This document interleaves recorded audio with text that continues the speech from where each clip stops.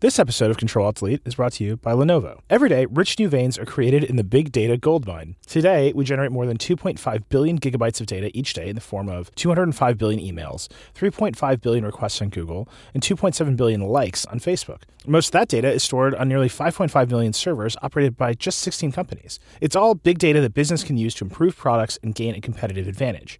Business today is like being in a game show lightning round. Answer the fastest and you win. Lenovo is creating the next generation data center to help companies more efficiently mine data to uncover insights faster. That requires the ability to store massive amounts of data and the processing performance needed to analyze it. Lenovo server systems are number one in uptime and reliability, with a proven track record of superior performance with the big names in data analytics.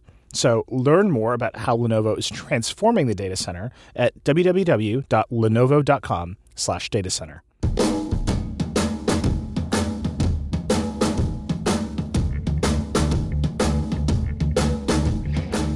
Hello, and welcome to Control-Alt-Delete, a laser-focused podcast about lasers and Dieter Bohn.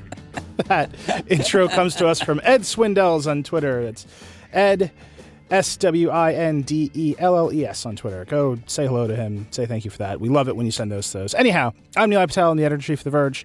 I'm joined, as always, by my friend Walter Mossberg, the executive editor of The Verge, co-editor of Recode. How's it going, Walt? Great. I just made up that Recode title. It's usually editor-at-large. Here's another one. Editor-at-large. I'm going to tell the audience right now. We relaunched The Verge yesterday. I've gotten virtually no sleep for 2 days. So if I'm a little loopy and out there, Walt's just going to have to save me. Yeah, it'll be not as much fun because Nilay might miss some of my subtle jokes. You never know. Yeah, they're always so subtle. Yeah, they're always so subtle. I mean, people don't even know that the name he picked from Ed Swindell, is that his name? Swindells, yes. I want to get his name right. Is kind of meta. It's I won't even go into it, but it's meta about the redesign. Go look at the redesign and then figure out what the name is. But anyway. Anyhow, so yeah, we relaunched The Verge. I encourage everybody to go look at it. It's a bright new design. It works everywhere that we are, all the platforms that we publish on. Walt's column has a new logo, which I actually have to apply, but everything's cleaned up and better. I like my new logo, by the way. I like my new logo. Yeah, it's very cool. This show, however, does not yet have a new logo. We're very fond of the logo of this show, so we're going to hold on to it for a minute. Okay. But anyway, Walt, let's talk about your column. So big, huge, momentous week of stuff, of new products out in the world. We have both gotten a chance to play with the new MacBooks, not with the Touch Bar, the regular one, the boring one, but I have one. Walt, I believe you have one. I do. I wrote my column this week on it. Yep. And even though it wasn't about it, but I wrote my column on it. We're going to talk about that keyboard, I'm sure. And Walt, your column this week, we both also have Google Homes, the new connected speaker from Google that is a competitor to the Echo. And your review is out. Dan Seifert's Verge review is out. I've gotten to play with it. It is a fascinating product. So why don't you kind of tell us about that a little bit? Okay, so the Amazon Echo has been out since 2014 and really in mass distribution since 2015. And it's a vessel. It's a word I decided I like to use for artificial intelligence. I used it in my review of the Pixel phone, and I think it's true. So Amazon had, Jeff Bezos said, when I interviewed him on stage earlier this year, they had 1,000 people working on developing it, developing Alexa, which is their AI platform. The Echo is a device which was the kind of, and still is, the main device that shows off Alexa and uses Alexa. And it's a speaker, plays music, either through streaming services or you can use it as a Bluetooth speaker.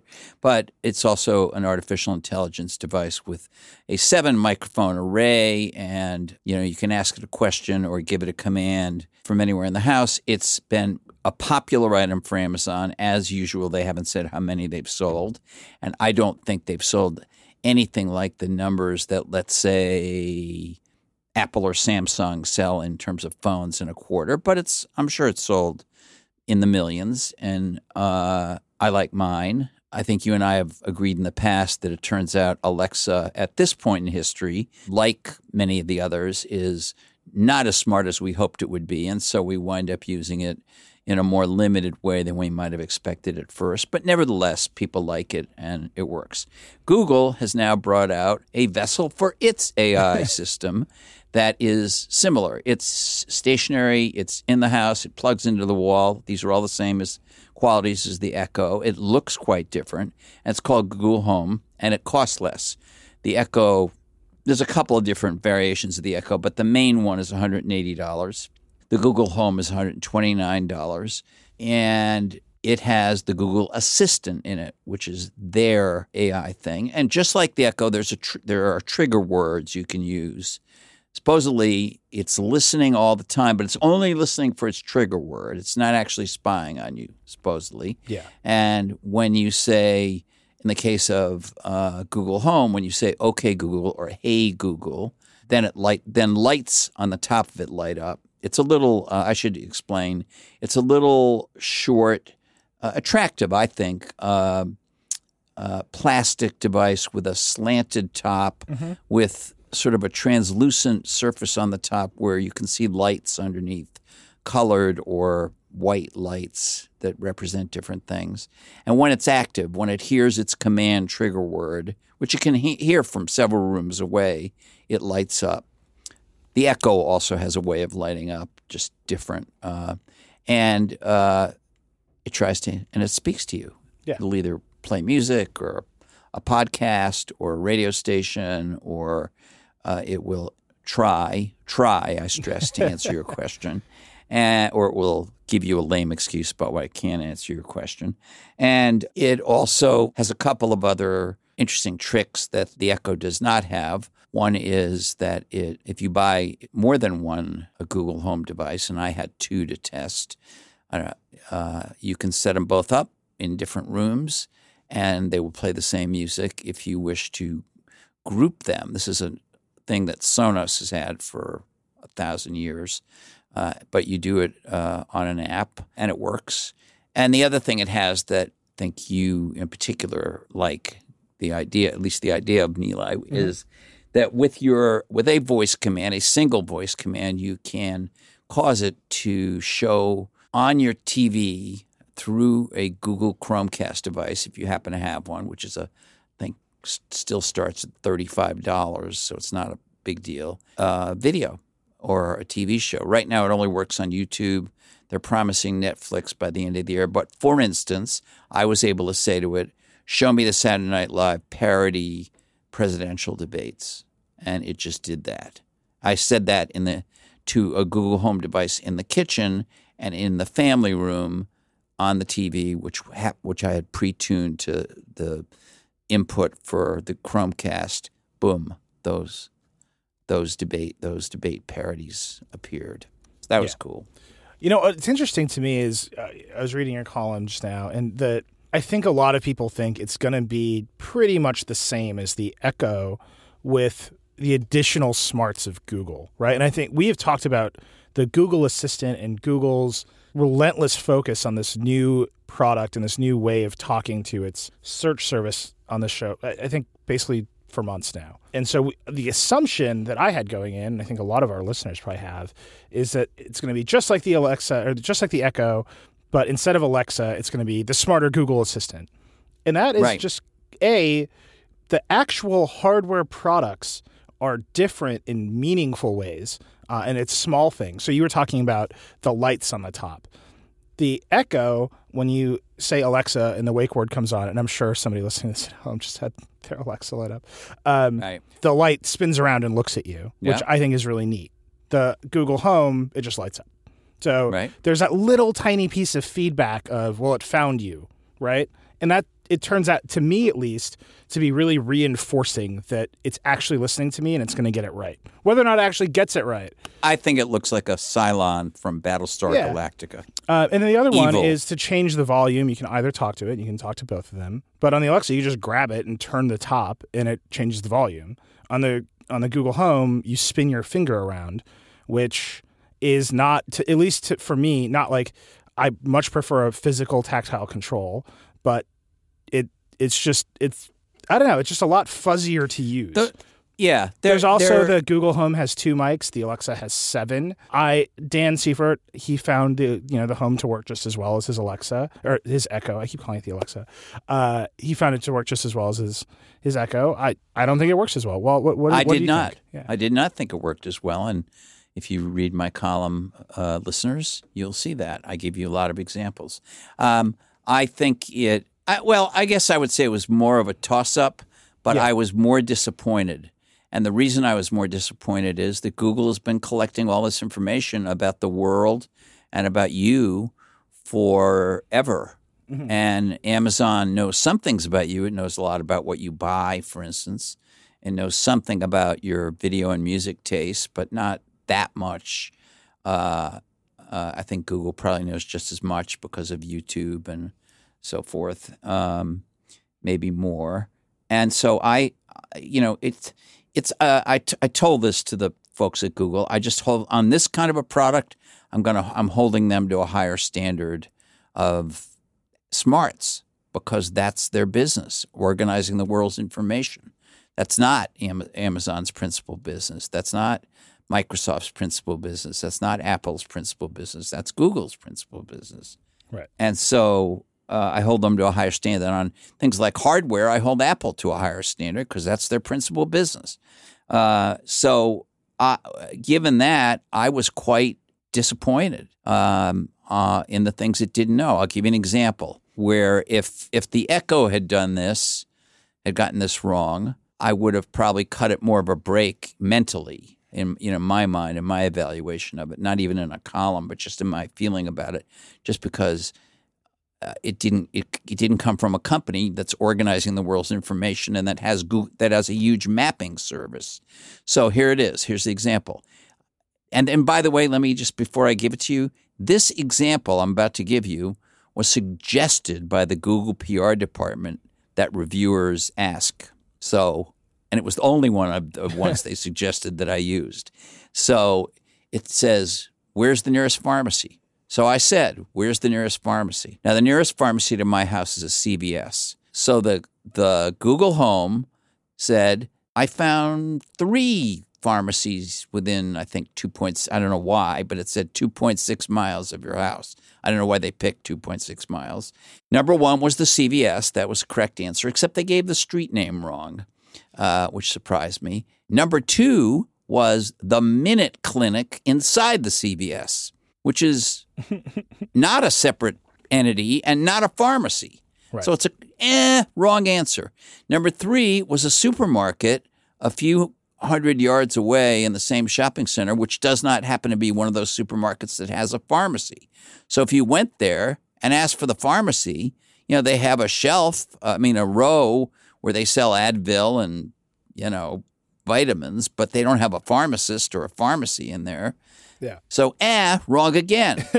They left out a Walgreens, which is about a mile away. When I asked Alexa, it gave me the CVS with the correct address and the Walgreens.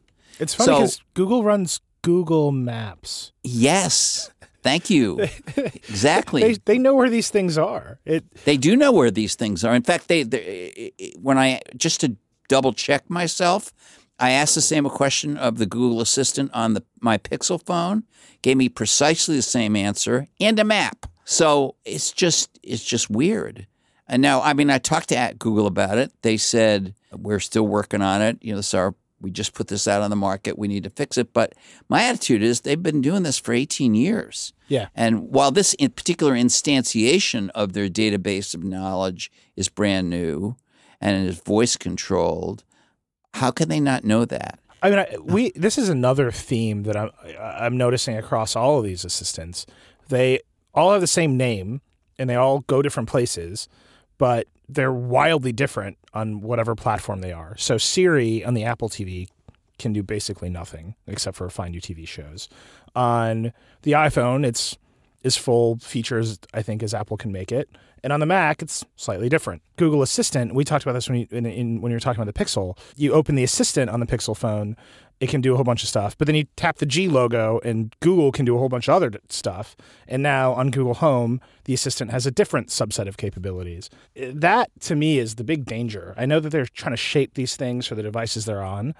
But if you have a brand like Google Assistant or Siri or Alexa or whatever it is, Cortana, that it should always be able to do the same stuff because people's expectation is everywhere I go, this thing is following me around and able to help me with all the things that the idea that someone's going to understand the Google Assistant on the phone is different than Google Assistant in the Google Home is, to me, just fundamentally ridiculous. No, look, I agree with you. Although I will say thoughtful people that I respect there say it is you have to rethink these things very carefully when your interface is voice only. Yeah. And your answer back is voice only. And I can understand that. But the basic answer, but just getting it the basic wrong. answer should not be wrong. Now, by the way, I want to point out, I did mention a few minutes ago that the answer was also wrong on the Pixel phone. Oh. So this is, I guess, a wrong answer that Google Assistant has about the drugstore, the pharmacies. and it was their idea for me to ask the question. Here's another example where Google Home wasn't as good as Alexa, despite this being Google's business. I asked it how the polls were in the election. Where the polls stand in the election. I asked it 4 different ways. How are the polls in the election? What are the polls saying about the election? Alexa is wired, and this is a relatively recent addition, but they did it because, of course, the elections are coming up. They're wired to give you the results vocally, because that's the only way they can do it, from a site called Real Clear Politics, which has been around a long time and is a bipartisan, widely respected site that averages out the polls. And the Google Home just had no clue. Now, Google has, when I told them this, before I wrote the column, they said, well, we need to work on that. And they have since gotten back to me and said that somewhere between now and the election, which is what, a week? Yeah. Less than a week? Yeah, So, thank God. But I mean, it's coming. Yeah. they will be able to answer essentially. They gave me about 4 or 5 questions, but it boils down to essentially who's winning and who won. Yeah. Seriously? I mean, really? You bring out a product in November and you don't have a way to check the polls on it? On the other hand, Google Home could do a bunch of things Alexa couldn't. I asked it, when was Jimmy Fallon on Saturday Night Live? Gave me a really detailed answer. When did he start? It told me when he started. It told me when he quit. It told, whatever. And it told me when he took over the Tonight Show. I didn't even ask that. It was all in the answer. So that gave me a very interesting answer. It also, as with the assistant on the Pixel, can carry on a conversation without you having to constantly repeat the subject. So in this case, I asked about Abe Lincoln. Where was Abe Lincoln born?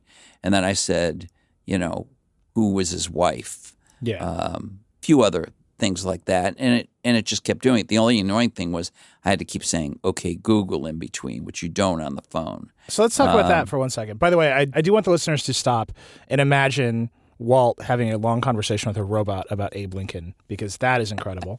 But let's talk about OK Google for a second, is the wake word.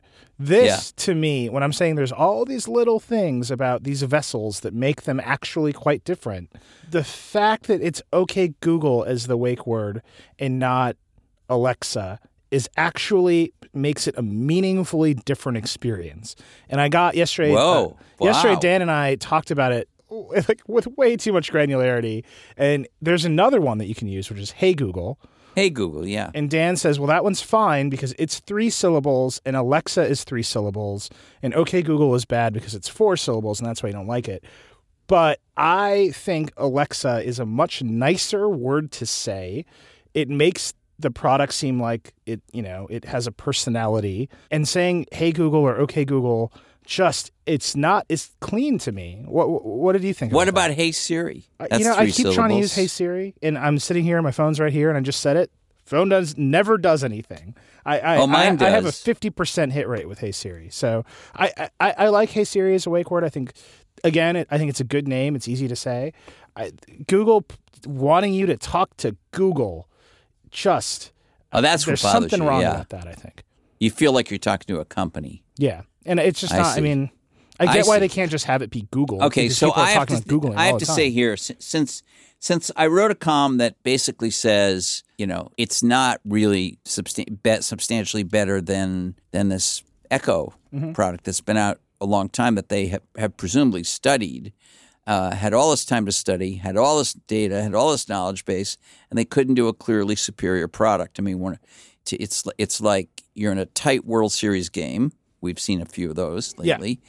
And your absolute star, all-star batter comes up to the plate, and you expect that guy to win the game or to at least hit a home run or do something dramatic that's game-changing. That's Google, and it didn't do it. Instead, it hit a double. Yeah. And a double is respectable, but it's not game-changing. Yeah. And, I mean, it can be, I suppose, but, I mean, it's not game-changing. And so I wrote, a non-rave review of this thing, to say the least. Having said that, I don't think it's all that important that the lights move in a different way on a plastic top instead of swerving around to look at you as they do on the Echo, which I think is kind of almost an evil gesture. I love it. And the fact that you have to swirl with your fingers to change the volume instead of physically turning a thing, those things don't bother me very much. I do kind of get what you say about the OK Google or Hey Google thing. I don't know. This may be a different granular discussion than you had with Dan, but I think it's because you're talking to the company. Yeah. I mean, the other guys are not making you say, hey, Microsoft or hey, Apple or, One of these days, Apple's going to hey, Amazon, hey, Bezos. That'd be great. Tell me this, And so you feel as a person less like you're talking to Skynet. Yeah. I think that's what you're trying to say. I'm trying to help you because you haven't slept. Yeah, you're trying to help me make even a little bit of sense. No, I think that's right. I think Google is just it's a company. It carries so much weight to, they've done a good job of building the Google brand. I don't think that you want to talk to a company when you're in your living room and you just want to listen to some music or you want to set a timer. I get why they're doing it. They want to reinforce that this is the new way that Google is going to be in your life. It's going to be an always-on ambient assistant that's all around you. I get all of it. But just fundamentally, it's less fun to say, less easy to say, and it carries all of this weight. And I think Alexa is pleasant to say, and it doesn't carry the weight of Amazon one day hopes that you use it to buy things from Amazon. They're already doing a little bit of that, and they're obviously going to layer in more of it. But it's a much more personal, if you can call talking to. So they're going to trick you. Personal. They're going to trick you into feeling better about buying things from Amazon. Yeah, it anthropomorphizes the thing, and that's important. It lets you have a relationship with it, and you have a relationship with Google, and I don't think that relationship extends into it being in your life like that. The Google Home actually looks less menacingly robotic than the Echo. It looks like it belongs in your house. It has interchangeable colored bases. My wife and I have just learned before we started to record this podcast, Dan Seifert's wife had the same feeling. It was better looking and more something that not just women, but I think both people in general would probably feel is an object that fits better into the decor of the house. Yeah, and I think Google, everyone made fun of it when it came out, the Home, that it looks like an air freshener. And I think Google told Dan, and I think they told Dieter in the past, that they're cool with that. It should blend in and be completely inoffensive and, just fade away until you're talking to it. I mean, I since moved it around, but I put it right next to the Echo, which happens to be on our kitchen counter. And my wife, who tries her best to ignore whatever I'm doing, running around the house testing crap, I made her stop and give me her judgment about this. And she said, I'd much rather have that on the counter than the Echo. Yeah. And then I stopped because I don't want to get into the discussion of when is the Echo going away. But no, and I put one in our family room where it looks better than the TiVo and the other stuff I have in there. So, I think they did a good design job. And on function, I need to say here that there were a number of things they did that the Alexa couldn't do, and not just Abe Lincoln conversations. I mean, if I asked it who was running for president, Alexa gave me the major party candidates. Yeah. Google gave me the major and the principal third-party candidates, which is a better answer. And Google gave me a better answer in a number of cases. What shocked me was it didn't give me a better answer in more than those cases. Yeah. And I do hold them to a higher standard on this. So I would say I was really surprised. I don't know how you felt about it, but I was really surprised that it was kind of a mixed bag. Yeah, same. And Google made a big deal about the speaker being really good, and I think the Echo speaker is not great. Better. And I think the Echo, and it's not great, but I think it's better than the home speaker. Yeah, and my wife and I made her participate in judging that too. Yeah. And she said the same thing that I felt, which was, it's a pretty decent small music speaker. It can get loud. It's not as good as our Sonos, but it's okay. Yeah. But the Echo was at least as good as a music speaker, and it was voice that bothered us. The voice coming out of the Google one, and I don't want to make a huge deal out of this.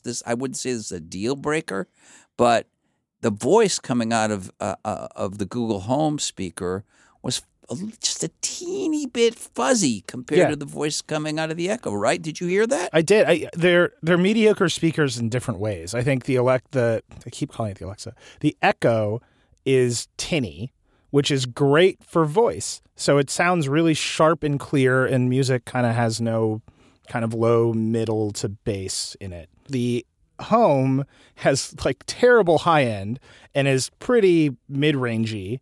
And so everything sounds a little muffled to me. And voice, because it lacks that sort of high-end clarity, it kind of fuzzes out. And I'm telling you, if you hate tinny speakers, you're not going to like the Echo. And if you hate fuzzy speakers, you're not going to like the Home. It just depends. I turn treble up in the car. So maybe that's why I like the Echo. But you're right. I mean, there's just enough. These are really granular things we're talking about. But if we're saying that these are the vessels, I think these granular things they make a difference as they add up, right? Because presumably there's going to be a whole array of Google Home products one day. Although if it didn't send me to the Minute Clinic as pretend it was a pharmacy, I'd feel better about it. Well, so I want to just bring up. This is obviously Google's first shot at this. Google, they're all in on Assistant. They're clearly going to improve it. They're all in on, this concept. They're going to, I would not be surprised if there was an ecosystem of Google Home products in the future. But the Alexa, I did it again. I got to stop it. This is the power of a great brand with Alexa. The Echo it's been on the market for 2 years now. I actually have your sort of first review from last year, July 7th, 2015. And at the end of it, and I just want to bring this up because it's really interesting. At the end of it, you did this in QA format. And the question is, did I make a mistake buying my Echo? And your answer, Walt's answer from last year was, I don't necessarily think so. In our house, it's been pretty nice to have in the kitchen, if only for the on-demand hand-free newscasts and music. Plus, Amazon is serious about improving the Echo. It just issued a developer's kit and established a fund to underwrite new apps. In that time, the Echoes, they're called skills, that the number of skills has exploded. The number of integrations has exploded. I am very excited about Alexa and Sonos being able to talk to each other. So you can, we just had this whole conversation about speakers. So you can say, play some music, and it plays on my good speakers around the house. They have built a big ecosystem around this assistant. And so, yes, there's but the one vessel, but now it's going into all these other places. Google doesn't have any of that yet. They have a little bit of, they have a little range of smart home integrations. They obviously own YouTube, so you can cast YouTube to a Chromecast. They say they're going to have Netflix, but it's not, that ecosystem isn't there yet. And so all these little criticism we're making, Google has to build that ecosystem. They have to make sure it gets the right answer when you ask it for a pharmacy. They have to do all of this work. And I think the question is whether Amazon can stay ahead and add even more ability and capability to Alexa and the Echo while Google ramps quickly to meet the existing feature set of Amazon's product. And then there's another question, which is, we're talking as if these are going to be the only two contenders in this market. Mm-hmm. There are rumors that, and they're just rumors, that Apple and Microsoft are thinking about making these kinds of things. I think it would be trivial for Apple to make one of these. Whether it would be good or not is a different question, but because Siri has its issues. But, it would not be hard for them to make one, and to make one that was good looking. And I'm sure Microsoft could too. The Surface Home, whatever it would be called, they could do it. Yeah. it would not, Samsung just bought Viv. Viv is a non-exploding artificial intelligence company that was founded by the people that invented Siri, who became unhappy at Apple and left. And Samsung knows how to build the hardware, the intelligent speaker hardware part of this. And now they have artificial intelligence experts they own that work for them. So they could be in the game. And so I just think we may wind up with a choice of 5 or 6 of these things, not just 2 of them. Yeah. And I think, the hardware of these things is perhaps more important to me than to you, but the real game is going to be in the capability of the back end, the virtual assistant. And that is still, I think, up for grabs. Anyhow, this episode of Control-Alt-Delete is brought to you by MailChimp. 12 million people use MailChimp to connect with their customers, market their products, and grow their e-commerce businesses every day. MailChimp has been around since 2001. The company started as a side project funded by various web development jobs, but now they're the world's leading email marketing platform. They send more than 1 billion emails a day. They democratize technology for small businesses, creating innovative products that empower their customers to grow. When you connect to your store with one of MailChimp's hundreds of e-commerce integrations, you can create targeted campaigns, automate helpful product follow-ups, and send back-in-stock messaging. Learn what your customers are purchasing, and then send them better email. MailChimp will also analyze the purchase history of each customer to make smart, data-driven predictions about what they'll want to buy in the future. It's enterprise-level technology made simple for everyone. Just drag and drop. And sending personalized product recommendations to your customers increases sales in just a few clicks. MailChimp detects purchasing patterns in your e-commerce data and then uses them to automatically predict your customers' buying behavior so you target the right people with the right products. With MailChimp, you also get enterprise-level automation without any of the headaches. You can send an onboarding series to introduce new subscribers to your business or organization. You can automatically follow up with customers after a purchase, recommend other products that they'll love, and you can surprise your best customers with a coupon triggered by their shopping behavior. Remind customers of products they left in their cart and encourage them to come back and complete that transaction. You re-engage your inactive subscribers. And from WordPress to Facebook, Shopify to Magneto, MailChimp integrates with the apps and web services you use every day. So connect your MailChimp account with hundreds of powerful web services. When you sync those applications you use to run your business and break down data silos between platforms, your workflow becomes more efficient. That extra time lets you focus on increasing engagement and revenue. Anyway, it's MailChimp. Go try it out. It's great. MailChimp. Send better email. Sell more stuff. That's the home. Let's move on. Let's talk about this MacBook Pro, I should say.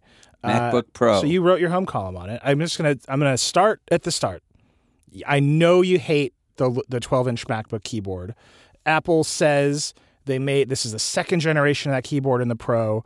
The keys aren't necessarily shallower, but they feel better, according to Phil Schiller. What do you think? I think I loved it. You did. It's dramatically different to me. Huh. Now, you say they're the second generation. Are they sure? Aren't they the third? I don't know. Whatever. I thought they made a tweak. Maybe they didn't when they brought out the second generation of that MacBook. They didn't change the keyboard? No, it's pretty much exactly the same. Okay. Well, then, whatever they did, and I asked them, and they said a little bit hardware, but also a little bit software, because this is a kind of the keys don't actually even move, I think, right? Or they just feel like they move. No, the keys move. The keyboard, they move, the but they feel like they move more. Yeah. I think the keys. Anyway, whatever they did, I didn't even have to get used to it. I just found it so much different for me than typing on the small MacBook. That is just not what I expected at all. Well, I gotta it's say. true. It's true. But I switched between the 12-inch MacBook and my 15-inch old MacBook Pro, and so that's just a universe of difference because the old MacBook Pro had more key travel than even the MacBook Air, and I think you were a MacBook Air user, so you were already in the middle. And so to me, this is one tick up. It might have taken it to where the MacBook Air was, but it's certainly not nearly as much as the Pro. I like it as well. I think I'm faster on it, but if you love the big clicky keys, this thing is definitely something different. But you like it. Yeah, I do. I do like it. And let us explain to the readers that I will be reviewing, and I think Dieter maybe, who's going to be doing it, the Verge review. Yeah, of the touch bar. Version of this with the touch bar, which is this passive OLED screen at the top of the machine that has lots of productivity features on it and replaces the function rows. As we are recording this podcast, our reviews are not on that are not published. And, stay tuned. So what I've been working on, what you've been working on, as I think you indicated earlier, is the base version of the new MacBook Pro, which has a standard row of function keys, even actually a little squeezed in size row of function keys, but standard in their function and the fact that they're actual physical keys. And so what you get to test is the ports and the speed and the screen and the keyboard and the overall how you feel about the size and the weight and all that. And I have to say, as a person whose I should point out, I do own a 13-inch MacBook Pro with Retina screen. But my primary machine that I carry around and use for production is a MacBook Air. Yep. And this computer is substantially, it's now a 3.5-year-old MacBook Air. This new MacBook Pro is vastly more powerful, weighs the same, is physically, has a smaller footprint, it's thinner. It has a Retina screen. I mean, a really good Retina screen with a big, wide color gamut on it. And it's just, the one thing, I haven't done my formal battery test because I'd prefer to do it on the one with the touch bar since that may affect battery life. I don't know. But I suspect it won't have quite the battery life as a new out-of-the-box MacBook Air, which when I tested it had 12 hours at one point. I don't think it'll do – they're not claiming 12 hours, and I don't think it'll get 12 hours. But I've had no problem with battery life on it, and I've been carrying it around and using it. It's the same weight as the MacBook Air. It's just not tapered. So – but it's thinner. And when I put my MacBook Air next to it, which I suspect you also did, I thought it would be much fatter than the tapered thin end of the Air. And when you consider the little footrest things that are underneath, it's about the same thickness, even at the thin end of the MacBook Air, at least thickness off the tabletop, and it's thinner on the thick end. So it's a relatively small computer with a lot of power in it. Yeah, and the version that we're able to test right now has only 2 ports. These are USB-C ports, but with a bus called Thunderbolt 3 behind them, which can do pretty much anything, right? Audio out, video out, charging. Yeah, it's whatever. actually the Thunderbolt 3 USB-C, and I kind of want to get into the reaction here too, but the complexity of it is masked by the simplicity of the port. So, Apple gave me a 13-inch MacBook Pro, the same one Walt has with the function keys, not the touch bar. And I loved it. I use it. I play, and I get to my desk at work, and I've got a big display on the desk. And they gave me a bunch of dongles, and I plugged in the one that takes USB-C to Thunderbolt 2, which is the same connector as mini DisplayPort that my monitor uses. I plug it in, and nothing happens. Why does nothing happen? Because the Thunderbolt 2 port on my old Mac supported mini DisplayPort over the same connector, but the dongle I had only is Thunderbolt 2. It's not mini DisplayPort. I mean, I love that it's, on the MacBook Pro's a touch bar. I love that it's 4 seemingly universal ports, but the array of connectors and things you need to know about how those ports work is vastly more complicated than having multiple different ports, because it's just super complicated. And we're going to talk more about the MacBook Pro next week when we have had a chance to use the real big innovation in it, which is this touch bar. Look, the truth is we both have used the touch bar for short periods of time. Yep. I actually liked it quite a bit for 20 or 30 minutes, but we'll have more of a chance to try it out. So I think with this product, you have to split it into 3 parts. First, how is it as a computer? Just as a computer for normal, average people who are looking, as people do now, to keep it for X years, to do lots of different things on it, many of which are not going to stress the capabilities of the computer or the software. I think it's like excellent on that score. I think the size, the shape, the screen, the power, the battery, keyboard, all that stuff, it's a beautiful computer. Yeah. So that's one thing, and I think we agree on that. The second thing is the ports. Here, Apple has gone and done what Apple has done any number of times. And I don't want to talk about the damn headphone port on the phone. But it's an example, the floppy disk, whatever. Yeah. Apple has said, this is the future. In this case, it's not wireless so much, but this is the future. And by the way, it's not just Apple. I mean, the Pixel phone has this port. All kinds of Windows laptops have it. Look, this thing is the future. I'm all in on it. And it's not some weird Apple invention. Yeah. I mean, Apple, Google, Microsoft, HP. I mean, all these people. I don't know about HP, but I think HP was on this committee. They're all on this committee. They all did this. Intel, everybody. I mean, listeners to the podcast, if you don't like the USB-C port, go to your store and buy all the laptops you can find right now. Because this is your last chance. In 2 years, everything's going to have this. Yeah. And it's just that Apple, being Apple, as Apple always is and has been and probably will be, actually has decided to push. I have your old original Intel MacBook Pro review. Right. March 2nd, 2006, Wall Street Journal. 10 years ago. 10 years ago. MacBook Pro offers promising start to era of Intel-powered Apple.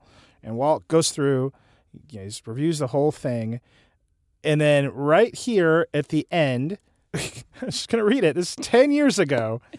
But the MacBook has fewer ports than the PowerBook did. And it has a new, narrower industry-standard card slot. Unfortunately, no cards have been redesigned to fit it.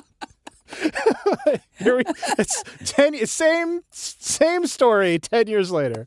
In a couple of years, that slot probably was common. Yeah. I mean, the thing is, they just say, the hell with it, we're just going to go. This is what we've all agreed on. This is the future. Boom. The future is now. We have spoken. So here's the question. And the problem with that is they don't know how to compromise. Mm-hmm. So, for instance, would it have killed them to put an SD slot in this computer? Yeah. No, it wouldn't have killed them to do that. Would it have killed them to put like one regular USB or a mini display or something? Yeah, saying, we recognize this is the future, and maybe next year when we rev this, we'll pull the legacy port out. But but their idea is we're ripping the bandage off entirely right now and once, and this is what you get. And by the way, 4 USB-C ports is pretty great. I don't think there is another computer with 4 USB-C ports. So that's on the pros. Here's the question. And it cuts across a lot of things. I think next week we're going to talk about the Pro with a touch bar, and that is the Pro machine, right? It's the way more expensive one. Yeah, well, you're getting into my third thing that I was going to say. Oh, sure. Which is pros, people that we call pros, people that spend, and we have a lot of colleagues who do this at Vox Media. They edit video, they edit audio, they use Photoshop. Do fantastic photo editing and photo presentations. They make The Verge and many other of our products look beautiful, and not just us. I mean, they're throughout companies and industries. There's graphics and video and photo people and artists and people that are generally called creatives everywhere. And these people have traditionally been the audience for the MacBook Pro, and they're up in arms because of the things like no SD card slot. I mean, photographers are really mad about the SD card slot. Photographers are really mad about that. Can you get a dongle with an SD card slot on it? Yes, you can. Do people like to use dongles? No, they don't. Right. So that annoys the hell out of them. So let's push that all to next week, because we'll have the Pro machines. Right. We will. We can do the performance testing, which is another big issue on the true Pro machines. This one, and Vlad's review of this one is on the site today, and his headline is "The Heir Apparent." And so Apple has left the $999 13-inch MacBook Air in their lineup. That's the cheapest laptop you can get into, unless you are at a school, in which case you can get the 11-inch one. But for most people, the cheapest one is $999. Then they have this one, the 13-inch, and with no touch bar, the function keys, $1499. And then there's the ones with the touch bar. I'm interested. Confused is another word that you could use. Why they didn't just call this one the MacBook Air and say it's basically the same product without the touch bar. If you're an Air user, this is a revolutionary upgrade for you. It's smaller, it's more powerful, it has a Retina display, actually a beautiful Retina display. MacBook Air users aren't like port heavy, that's their consumer computer. And I think you're right. Most consumers never plug anything into their laptops. They charge them and that's it. Why not just call this the Air and say, look, this is for the standard consumer, and everyone would have been happy with it. And it would have been a revolutionary upgrade over the Air. And then, the people who are unhappy on the Pro side, that's like a different set of problems. I just kind of don't see it. Well, I have to say that I thought Vlad was correct, and I think you're also correct if you agree with Vlad, and I think you do, which is they could have called it the Air. They could have said it's the new MacBook Air. It's airy in the same. I mean, hell, they could have walked down a stage and pulled it out of a manila envelope. Yeah, which is how Steve Jobs stunningly introduced the MacBook Air, a very famous moment, not only in Apple history, but in a way in laptop history, pulling what was a rugged, powerful, versatile, not a toy kind of a laptop, because there have been smaller, more toyish things, netbooks and things. He pulled a real laptop made of metal out of an envelope, and that was the MacBook Air. And since that was in 2008, and people have been chasing it since then. This is, as I said, thinner. It's the same weight. It's way more powerful. It has a Retina screen, and it is the real successor to the MacBook Air. The Touch Bar one, next week when we do talk about it, we should separate the issue of the Touch Bar, which is fascinating in and of itself. There are pros, there are cons, whatever. I'm inclined to like it based on my very quick use of it, but we'll see. Mm-hmm. And then there's the question of, does this meet the needs of pros? And it's a little hard for me personally to judge that, but these people are up in arms, and they must have some good reason for that. I mean, I mean, it's way more powerful. If these pros were using the old MacBook Pro, this is, just on the specs, it's a huge improvement, right? It is and it isn't. Give me why where's the isn't? So it's things like ports. That's part of it. It's things like the escape key is gone. So like hardcore. No, that's not true. The escape key it's there, but it's a soft key. It's not. Right? So what? What is it? Matter. People what is our developers, difference? For example, Vox Media, they push escape in their terminal windows a lot. So that having it shift depending on where you are. Whatever. It's just these little things where for 99% of people. How do they know? Because they haven't touched it yet, whether the escape key will be there when terminal is running. No, what I'm saying is it's gone from a hardware key to a software key, and that has some impact on your life, right? It's just changes that have impacts on workflows for pros. And by the way, it's just software. So if Apple doesn't give you the opportunity to always have it there, if that's what you want, there'll be a terminal command within a minute of its release that will let you do it. I mean, here's an example, much less important. The new MacBook Pro is the first Mac in forever that doesn't have the famous Mac chime that starts up the Mac, maybe ever. And yet, somebody's already published a terminal command to put it back. Sure. So you can that touch bar is controllable. There are APIs published for it. Third parties are able to use it. I got us distracted with the escape key one. I'm just saying these are the kinds of things people are reacting to. They're reacting to the fact that it doesn't have the newest Intel processors in it, that it doesn't have 32 gigs of. You can't get it with 32 gigs of RAM. Yeah, right. There are things about these computers. Well, they may have decided to go more mainstream with this machine.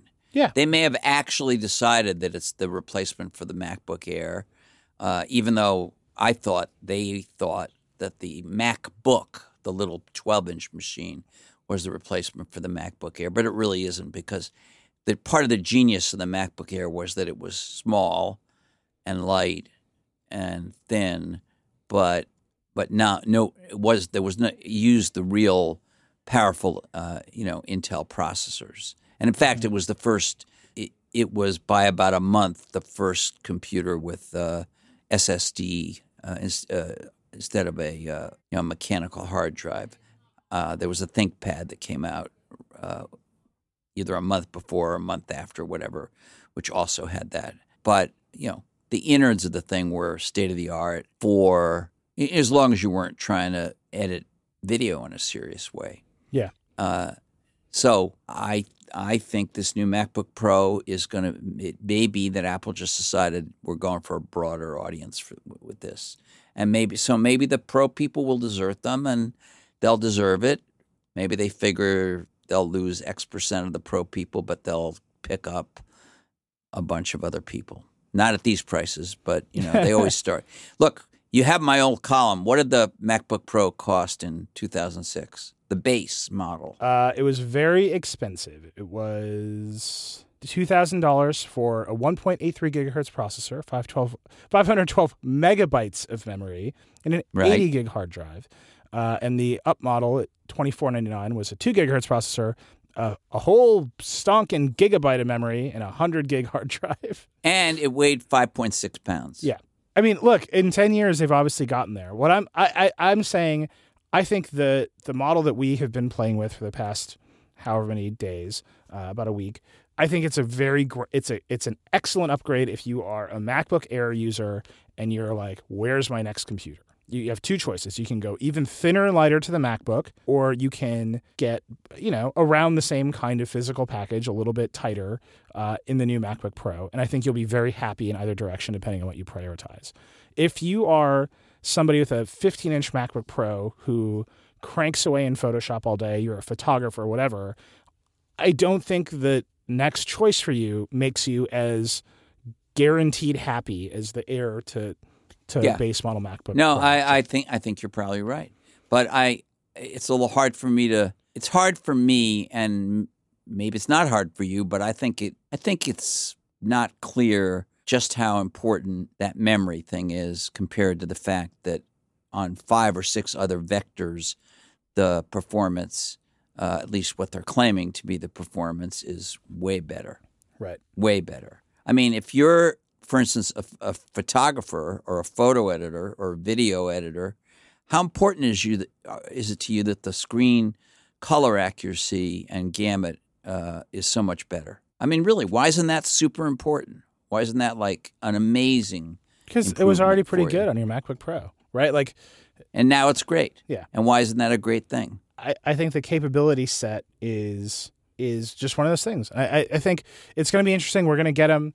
I'm going to make sure that our video people use them and our photo people use them, and we'll round out that review with that pro perspective. But I think that's going to be the thing to talk about next week. I think this week what we've been playing with is the next generation. Okay, so let's stick with this week. Yeah. This week, the base model of the MacBook Pro, which, in case somebody asks, I am not doing a separate review of the base model.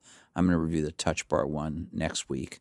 But if you want a very good review of it, read The Verge today, because Vlad Sabov did a great review of it. Mm-hmm. But I think we have both agreed, and we should just say it again, it's an excellent computer. They've made an excellent computer that you're going to have to shell out $1,500 for, but it's an excellent computer.